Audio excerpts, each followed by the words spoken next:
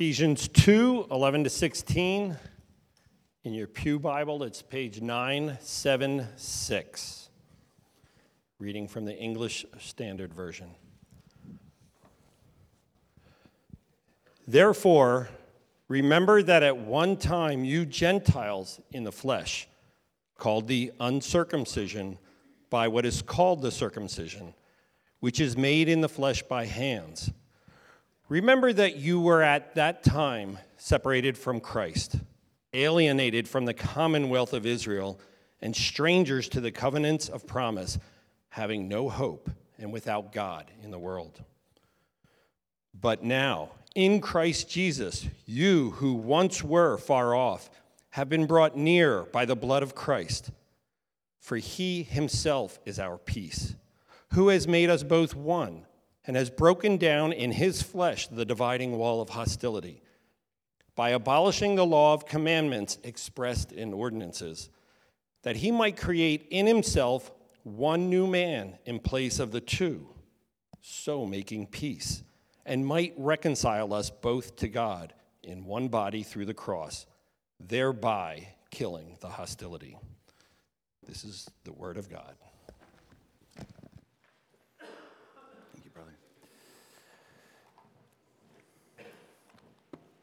If you're wondering, what is he going to say about all of that? I'm wondering too. We're going to do our best to make sense of that this morning here together. We've called this series so far Visible Grace, but we haven't really talked about why we've called it Visible Grace. So far, we've explored this grace piece, I think, pretty exhaustively, especially last week. But what about the visible piece? Why are we calling it Visible Grace?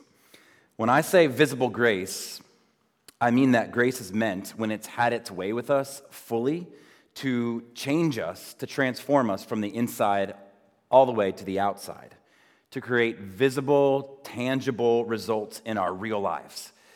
So, if you can picture an iceberg with me,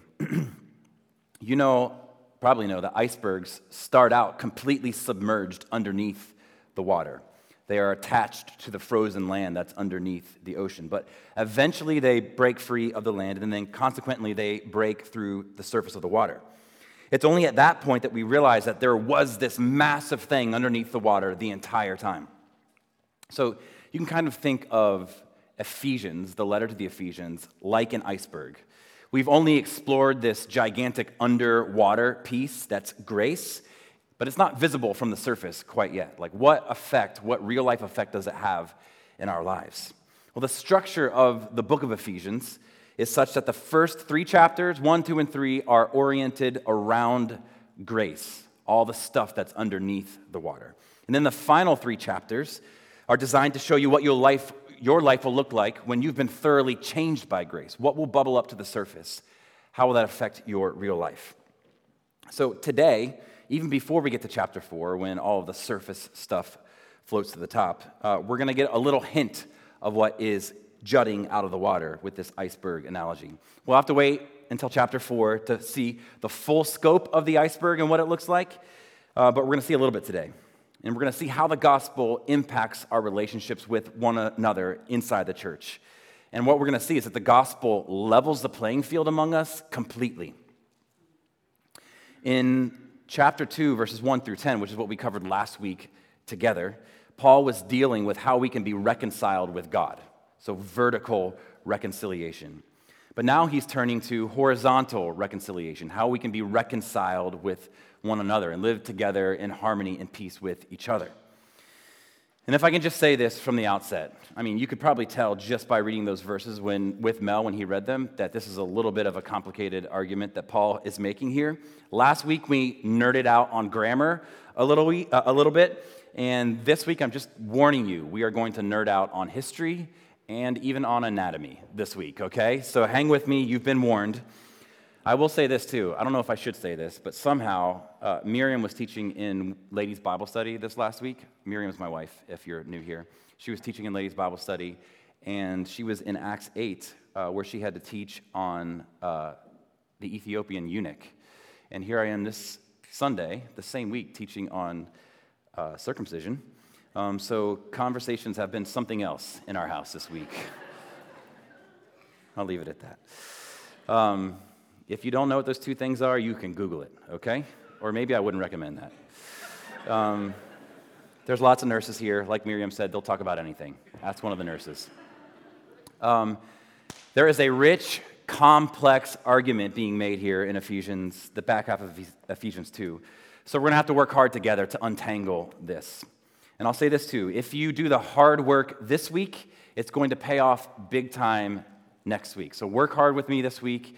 We'll enjoy the fruits of that labor a little bit more next week. But we've got to understand the history of what is packed into these verses. And we're actually just going to focus on 11 to 13 this morning.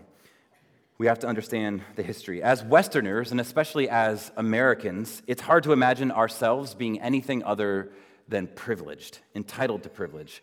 We don't imagine ourselves as being excluded from anything good if we only work hard for it, right? This is the American dream. We can be anything we want to be, do anything we want to do, as long as we work hard enough for it, right? Simply by virtue of being born an American. Well, Paul paints a picture here of privilege that we simply do not have access to by virtue of our birth. At least most of us don't have access to this privilege. Paul proves this to us by contrasting the privilege of the Jews with the lack of privilege afforded to the Gentiles. Jews versus Gentiles. And Gentiles, if you're wondering, is just like an all-inclusive umbrella term that refers to everyone who isn't a Jew. Jews and not Jews is basically what the contrast here is. And I think it describes almost everyone in here this morning. We would all be considered Gentiles, not Jews in here. When the Bible speaks of Gentiles, it's speaking of you and me. And I want to say that the shock value and the scandal of these three verses, 11 to 13, is probably lost on us today, thousands of years after they were first penned. But they were shocking and they were scandalous when they were first written and read. These ideas would have slapped Jew and Gentile across the head alike, and it would have been jaw-droppingly controversial to read these things and then to believe these things. So we need to back way out of Ephesians to get a real sense of the cultural and then the historical realities that are packed into these verses in Ephesians 2. So we're going to do something unique today, and then we're going to actually spend more time outside of Ephesians 2 than we are going to spend inside of Ephesians 2.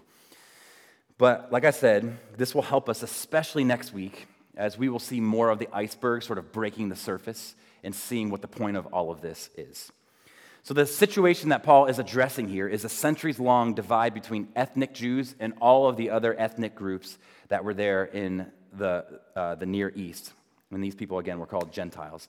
And this divide is probably too tame of a term for us this morning. There's like an all-out hostility between these two groups, Jews and Gentiles. And the hostility relates to privilege. Jews got privilege and no one else did. So as you can imagine, this would create some hostility. So out of all the peoples on the earth, God chose Israel for his own special possession. Deuteronomy 14, the Lord has chosen you to be a people for his own possession. Out of all the peoples that are on the face of the earth, he chooses Israel. Next, out of all the peoples on the earth, God chose Israel to give his special promises. Genesis 12, now the Lord said to Abram, and I will make you a great nation, and I will bless you and make your name great. Next, out of all the peoples of the earth, God chose Israel to be his people in a unique way. Exodus 6, I will take for you my people, take you for my people, and I will be your God, and you shall know that I am the Lord your God. So out of all the peoples on the earth, God chose Israel to bring about the Redeemer and all of redemption. This is from Romans 9. They are Israelites. And to them belong the adoption, the glory, the covenants, the giving of the law, the worship and the promises. To them belong the patriarchs, and from their race, according to the flesh, is the Christ, who is God over all, blessed forever, amen. And so when Jesus is preaching the gospel to the woman at the well, he reinforces this very thing. John 4, Jesus said to her, you worship what you don't know, we worship what we know, for salvation is from the Jews. So from all of these privileges, Paul's Gentile readers, that's us, from all of these privileges, we have been excluded. If you are a Gentile and not a Jew this morning, all of those things pertain to ethnic Jews. All of this privilege with God and from God created an arrogance in the Jews. As you can imagine, they got all this stuff that no one else did. And in some Gentiles, it created a jealousy. They get it and we don't. So what we have to keep in mind here in Ephesians 2, when we finally get back to it, is that the divide between Jew and Gentile is not small or simple. It is gigantic and complex in at least three ways: religious divide, cultural divide, and a racial divide. It was a religious divide. The Jews knew the one true God, and the Christian Jews knew his son, the Messiah Jesus. So it was religious. It was also cultural, with tons of ceremonies and practices like circumcision and dietary regulations and rules for cleanliness and a million other things. These were all designed to set the Jews apart from the other nations around them. It was designed to do this, to be divisionary. And the divide, third, was racial too. Religious, cultural, and racial. Ethnic Jews received these promises from God. Not all races, just this one race. It produced an ethnic, racial divide. So all of this privilege for the Jews had stirred up this racial pride in many of the Israelites. You can even see Paul addressing it in verse 11. Look with me, if you will.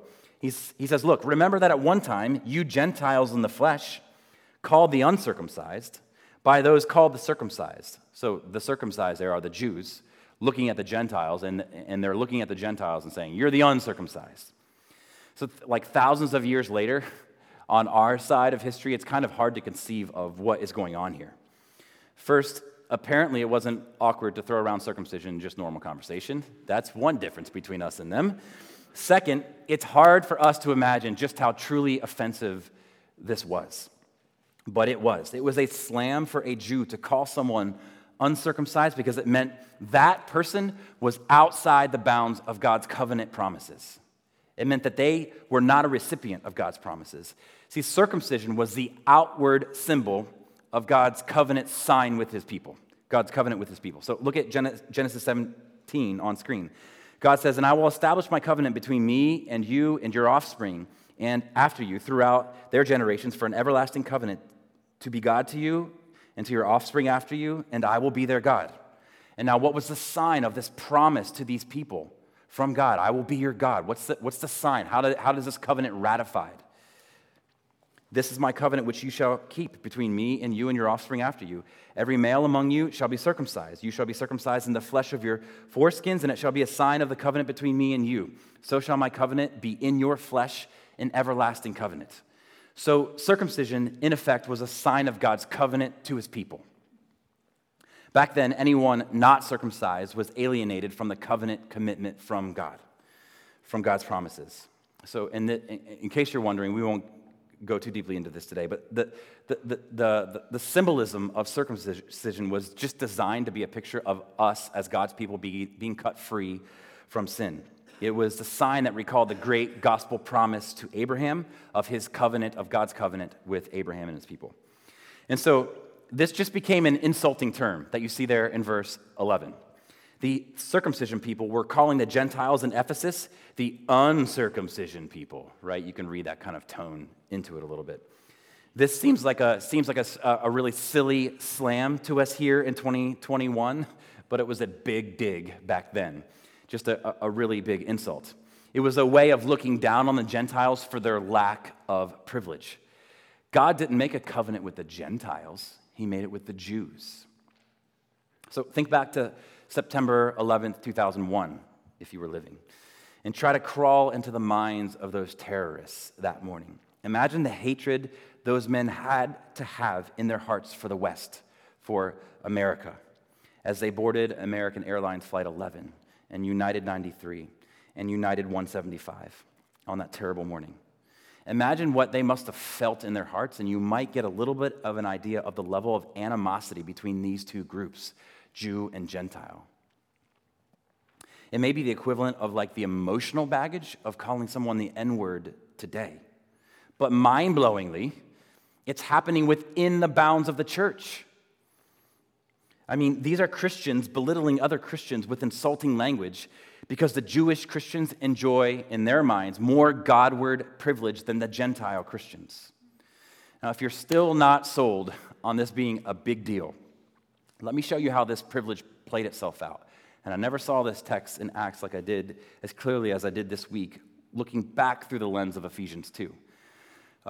But this privilege played itself out even in the heart of Peter himself for years throughout almost the first third of the book of Acts. So, if you were to ask Jewish Christians way back in the first century who Jesus was, they would say, Jesus is the King of the Jews, who died for the Jews to rescue the Jews from the penalty of their sin. That's what Jewish Christians would say. They had this really narrow view of limited atonement in that they believed that if you wanted to be saved, you can be saved by converting over to all of the ethnic stuff that Jews did. So to their minds, because Christ came to save the Jews, the only way you can get in is to become one of the Jews by becoming a Jew, as it were. How did you become a Jew to their minds? You get in on this gig of salvation if you adopt the Sabbath and the circumcision and go to all the festivals and so on.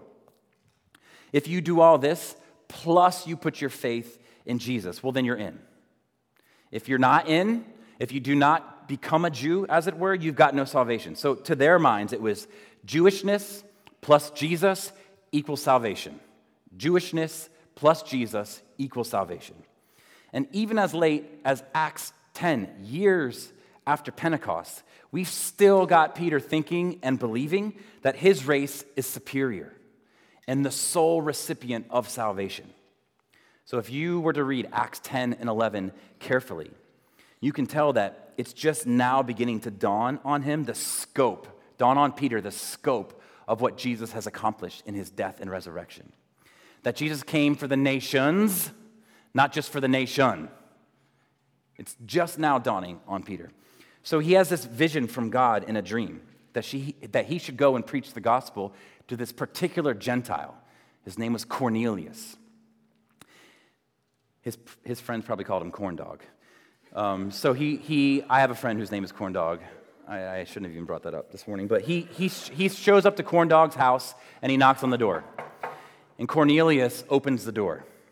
And this is Acts 10, 28. You can follow along on screen. And Peter said to them after Cornelius opens the door, "You yourselves know how unlawful," and this was God's law. It was not God's law. It was a made-up law by man when he says how it's unlawful. But he says, "You yourselves know how unlawful it is for a Jew to associate with or to visit with anyone of another nation." And so you're getting a sense for the depth of the racial superiority that Jews felt right here. That's unlawful for me to hang out with anyone from any other nation. So you yourselves know how unlawful it is for a Jew to associate with or to visit anyone of another nation. But God has shown me that I should not call any person common or unclean.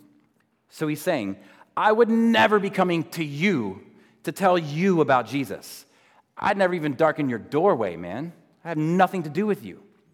I mean, Peter was a racist in a big way until the gospel of Jesus Christ squirmed its way down into his bones. The good news that Jesus' blood is sufficient and intended for every race finally took hold of Peter's heart here in these chapters. And I think knowing that Peter did this should cause us to do some introspection too.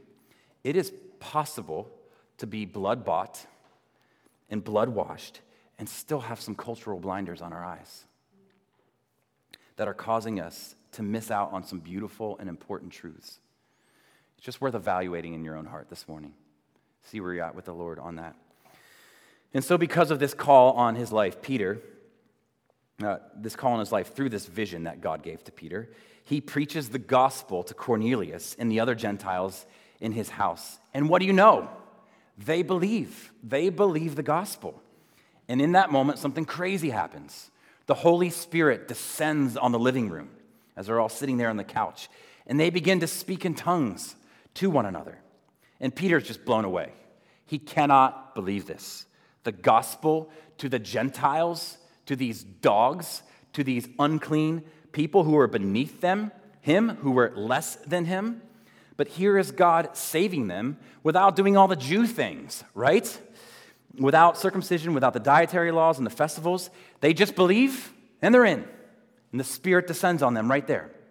For the first time in history, Jesus plus nothing equals everything became a recognized reality. Right here in Acts 10 and 11.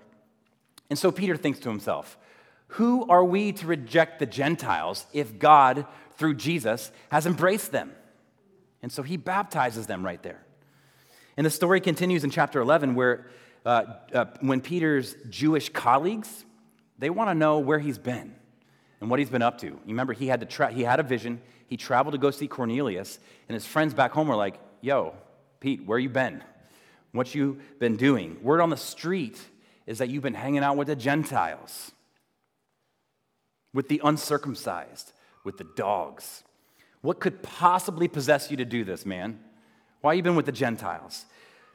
And Peter's like, look, I was just doing what God told me to do, all right? He gave me this vision. I went to go see Cornelius. I preached the gospel, and get this, they believed. They believed the gospel. And then even more than that, after they believed, the Spirit descended on the Gentiles, just like he did back on us Jews back at Pentecost. They spoke in tongues just like us. And so Peter says, you can follow along on screen in Acts 11, if then God gave them the same gift as he gave to us when we believed in the Lord Jesus Christ, who was I that I could stand in God's way? And so all of Peter's colleagues at this point are perplexed and they are shocked. Look at what the next verse says. When they heard these things, they fell silent. Their jaws hit the floor. God was rescuing people that were not of Jewish descent. Wait, God allowing unclean Gentiles into the kingdom without them crossing over the threshold into Judaism first and doing all the Jewish things? It was nearly like unconscionable to them, unbelievable. Thankfully, in a powerful moment of racial reconciliation, verse 19 says that they rejoiced. There's the second half of verse 18. And they glorified God, saying, then to the Gentiles also God has granted repentance that leads to life. We have to come to Ephesians 2 with this kind of understanding. We've got to know that the hostility between these two people groups was to the nines. It was intensely hostile, and so hostile that the Jewish Christians, Peter himself, one of the authors of the New Testament, Peter himself didn't think that Gentiles could or should be allowed into the kingdom, be saved. So keep this baked into your mind as we go back and look at Ephesians 2. Look at Ephesians 2 through the lens of Acts 10 and 11. And the command here in Ephesians 2 is really curious. You can see it in the second word of verse 11. Look at the second word of verse 11. It just says, remember. That's the command. Remember. I do not know how to moonwalk. Not at all. But I once did the next best thing, and I read a book called Moonwalking with Einstein. It was a New York Times bestseller back in 2011. It had, surprisingly, nothing to do with moonwalking. It didn't help me with that. But its subtitle, I think, will help you understand the point of the book. It was this, Moonwalking with Einstein, the art and science of remembering everything. I read it because I have a terrible memory, and I wanted to fix that. But in it, the author makes some really helpful, great observations about our memories. You can follow along with this quote on screen. Who we are and what we do is fundamentally a function of what we remember. Our memories make us who we are. They are the seat of our values and the source of our character. So, he says, if you want to live a memorable life, you have to be the kind of person who remembers to remember. So, in verse 11, where the call is to remember, Paul is saying that if we want to, in our hearts, adore the gospel of grace, we've got to be a people who remember to remember. We've got to remember what our lives looked like before grace took hold of us. And we can be sure that Paul does not mean, remember merely in the sense of like, just bring it to mind. That's not what he's saying here. Surely he means, let it grip you. Let it shape you. Let it move you. From the memory deep in your bones, feel the danger that you have been saved from. Remember who you were. Just recalling facts to our heads will be of no spiritual benefit if these memories do not travel down into our hearts. Paul is calling us to remember what we have been saved from. I read this description this past week, and I'm not sure I can improve upon it, so I'm just going to throw it on screen. Almost all Christians can list what they have been saved from. You're probably in that camp if you ask them. But they don't feel it. It doesn't move them. It's not real to them. It's like the lady in the circus who spins on that wheel while the knife thrower pretends to throw knives around her. If you ask her at the end, "Oh, don't you feel glad that's over? Aren't you happy you're still alive?" She says, "It's just a trick." The knives pop out of the wheel. What's to get excited about? It's just a fake threat. And so it seems to be with many Christians. If they remember their plight without Christ at all, they remember it kind of like a fake threat. They have never begun to imagine the horror of the reality from which they have been saved. When Paul says, "Remember that you are hopeless," he does not mean treat your plight without Christ like a fake threat. He means know it, feel it, be gripped by it. You have to remember that you were at one time without God and without hope. And the sobering reality is that you were headed to a hopeless, Christless, wrathful eternity apart from the grace of God. He wants the Gentiles in Ephesus to recall their uncircumcision and all of the lack of privilege that came with that. But why? Why is remembering so needful? Why is calling to mind and feeling our plight without Christ so vital to our spiritual health? Why do we have to remember? Well, I think Ezekiel 16, the road less traveled for most of us, Ezekiel 16 gives us a clue. And the picture here is pretty stark and startling. But the picture here is that Israel is like a baby, and this baby has been thrown out as a baby to die. God finds this baby is Israel, and he rescues and raises and marries and makes her beautiful. It's a picture of what God has done with every one of us who trusts him. But follow along with this story from Ezekiel 16. And God is addressing Israel directly as if they were a baby. He says, as for your birth on the day when you were born, your cord was not cut, nor were you washed with water to cleanse you, nor rubbed with salt, nor wrapped in swaddling cloths. No eye pitied you to do any of these things to you out of compassion for you, but you were cast out on the open field, for you were abhorred on that day that you were born.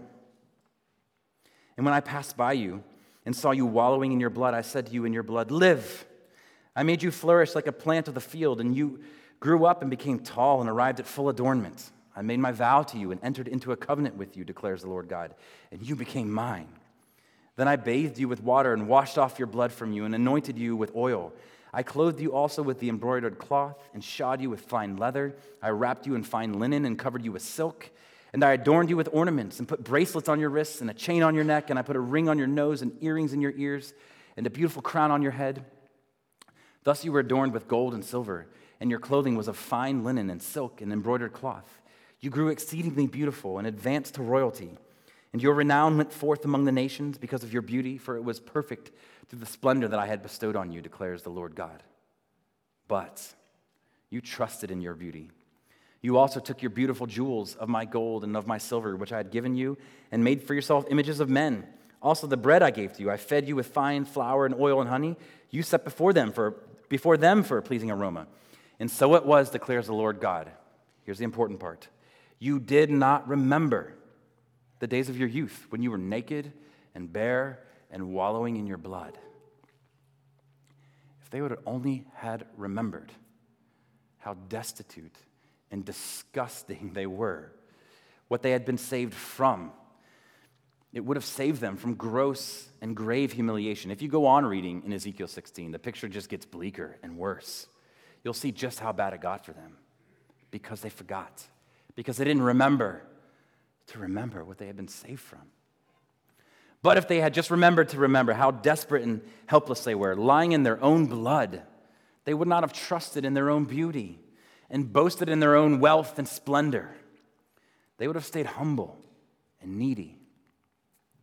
Have you forgotten that you were dead and that God gave you life? Have you forgotten that you were just as helpless as a baby laying in its own blood? I really felt this in my bones this past week. If Jesus hadn't come, would I really be a Jewish convert right now? Partaking in the sacrificial system, attending the festivals? It's highly doubtful. I'd be, like Paul says there in verse 12, without God and without hope in this world because God's promises were made to my people. But to the Jewish people, without Jesus, I would have likely never given the Jewish faith a second thought. And probably the same case for most of us in here. Without Jesus, we were in real danger of real eternal wrath and death. And Jesus is the singular magnetic force that drew us into the kingdom of God. Do you really feel this morning the soul-crushing reality of the separation your separation from God apart from Christ, pulling our relationship with God and each other together? Why is he saying, remember this? You were outside the covenant because you weren't a Jew. And this has devastating consequences. Paul lists 5 of them in verse 12. You can look at it. He says, remember, you were at one time separated from Christ, alienated from the commonwealth, that's like just the nation of Israel, strangers to the covenants of promise, without hope, without God. Why does Paul want the Ephesians reminiscing about all of this hopelessly bad news? He wants them to remember how bad they had it so they can celebrate how good they have it. The call is the same for us this morning. Remember how bad we had it so we can celebrate how good we have it. And he moves from past to present. You can most clearly see that in verses 12 and then in verse 13. Verse 12, look at it. It says, at that time you were alienated. And then verse 13, but now you've been brought near. From far to near. We received the same call this morning. Remember how bad we had it without Christ to celebrate how good we have it in Christ. So we're just now to the first point. Remember how bad you had it. You were vertically separated from God and horizontally hostile to the people of God. Vertically separated, horizontally hostile. This text teaches us to remember these 2 things in particular. Vertically separated from God, horizontally hostile to God's chosen people. We must do what the text says and remember our vertical separation. Remember from what we have been saved. We ought to recall our condition before Christ, is what the call is. If you're like me, and many of you probably are, and you trusted Jesus as your Savior when you were pretty young, you might be tempted to think, I don't have much to remember, right? I've only known faith.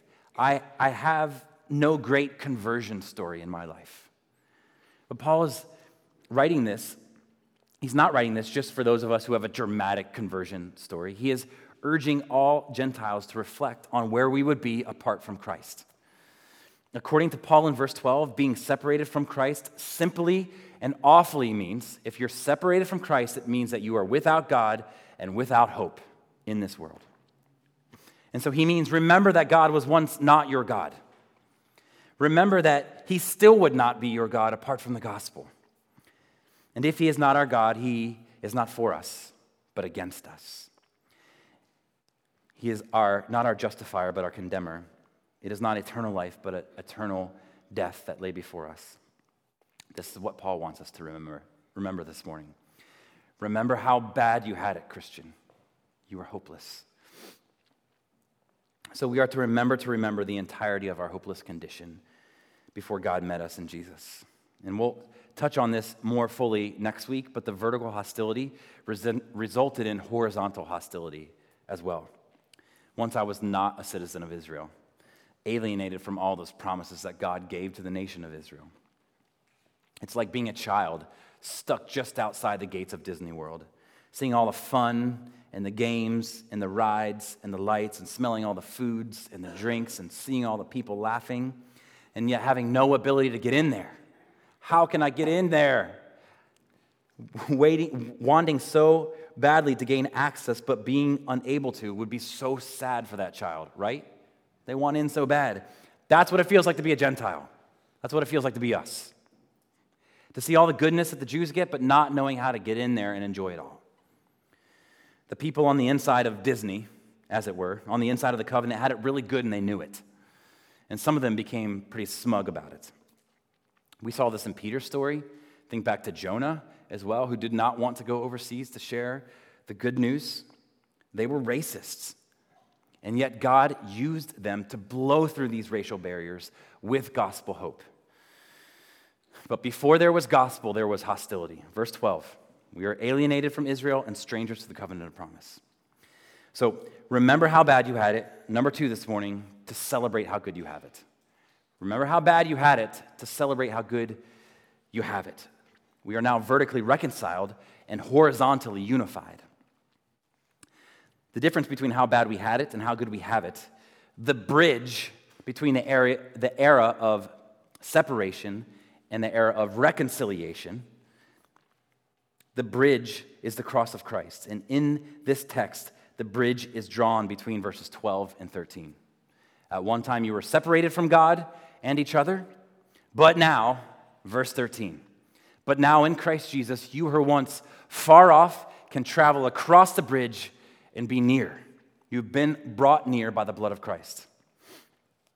A few years ago, I took my family to Washington, D.C. for July the 4th.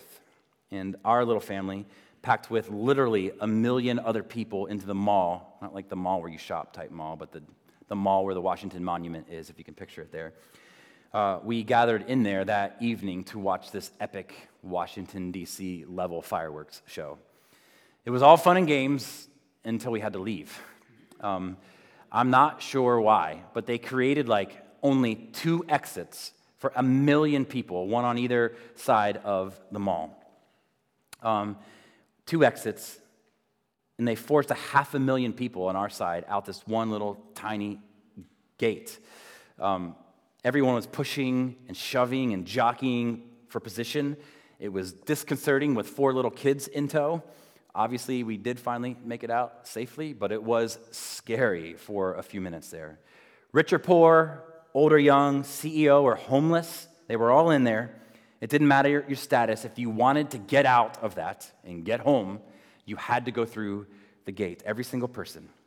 I think this is a little picture of what the blood of Christ does to us all. It gives us freedom. We get out of the penalty. It gives us access to God, and at the same time, it draws us all together. We had to come together to get out of that place because it was the only exit for us. It's the one and only viable way to reconciliation with God and with his people. Jew or Gentile, rich or poor, white or black, young or old, we all get pressed together to this one access point, the blood of Christ. And in this, we draw near to each other because we're all sort of pushing to get near to Jesus.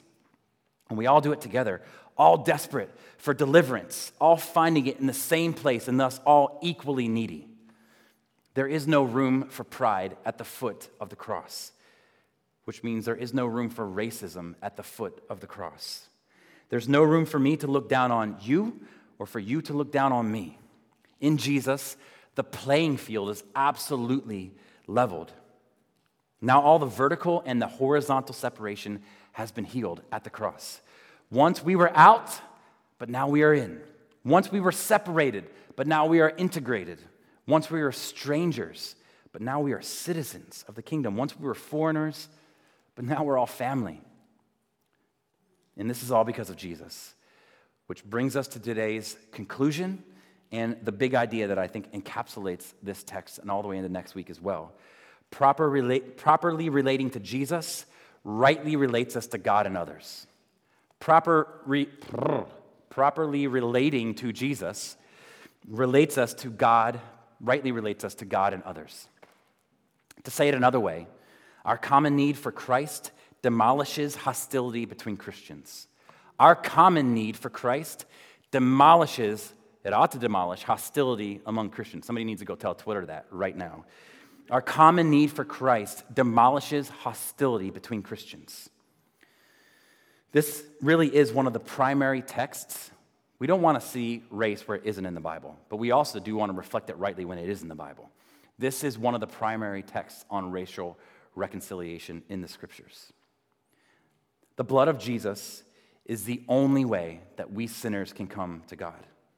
And therefore, the blood of Jesus is the way that God has designed for all ethnic groups to come to each other in peace and are coming to God in Christ together. In this way, Christ removes hostility between men by removing the hostility between God and men. He removes the hostility between us by removing the hostility between God and us. God's wrath is removed from us because Jesus bore the punishment. Now God is our common Father, and we are in a common family by faith. And his family consists of people born from every ethnic group who come to God through the blood of Christ. Again, the horizontal, I think especially the horizontal glory will be more fully teased out next week. But before we go this morning, let me just give you a couple of quick applications. First, reject elitism and embrace hope. Reject elitism, which is kind of what Peter modeled for us. Even aside from the racism, he just felt elitist. He felt better than. Reject elitism and embrace hope. I wonder if there are any hints of elitism in our hearts in here this morning, like Peter and his colleagues felt towards Cornelius. Is there a sense that a certain kind of person could never be saved? That person is beyond hope. Reject this. No one is beyond hope. Let's treat everyone with dignity and respect and pray for their salvation, no matter how far from God right now you might feel they are. Reject elitism and embrace hope. Second, remember what it's like to be an outsider. Because Gentile Christian, you were the outsider before Jesus welcomed you. Remember to remember. So, if I can say this without being sort of trite in light of this huge issue of racism that's reflected in the text here, I don't want to be trite, but I just want to encourage you. One sort of tangential application here is welcome newcomers every week as we gather here. Don't stay in your own little bubbles and groups. Look outside of that. Make a weekly aim to welcome someone you don't know. The loneliest place in the world is to be by yourself in a big crowd. Feel that for those around you who may be feeling that. Talk to the people that you don't know. Invite people of different ethnic backgrounds to church with you, or to sit with you.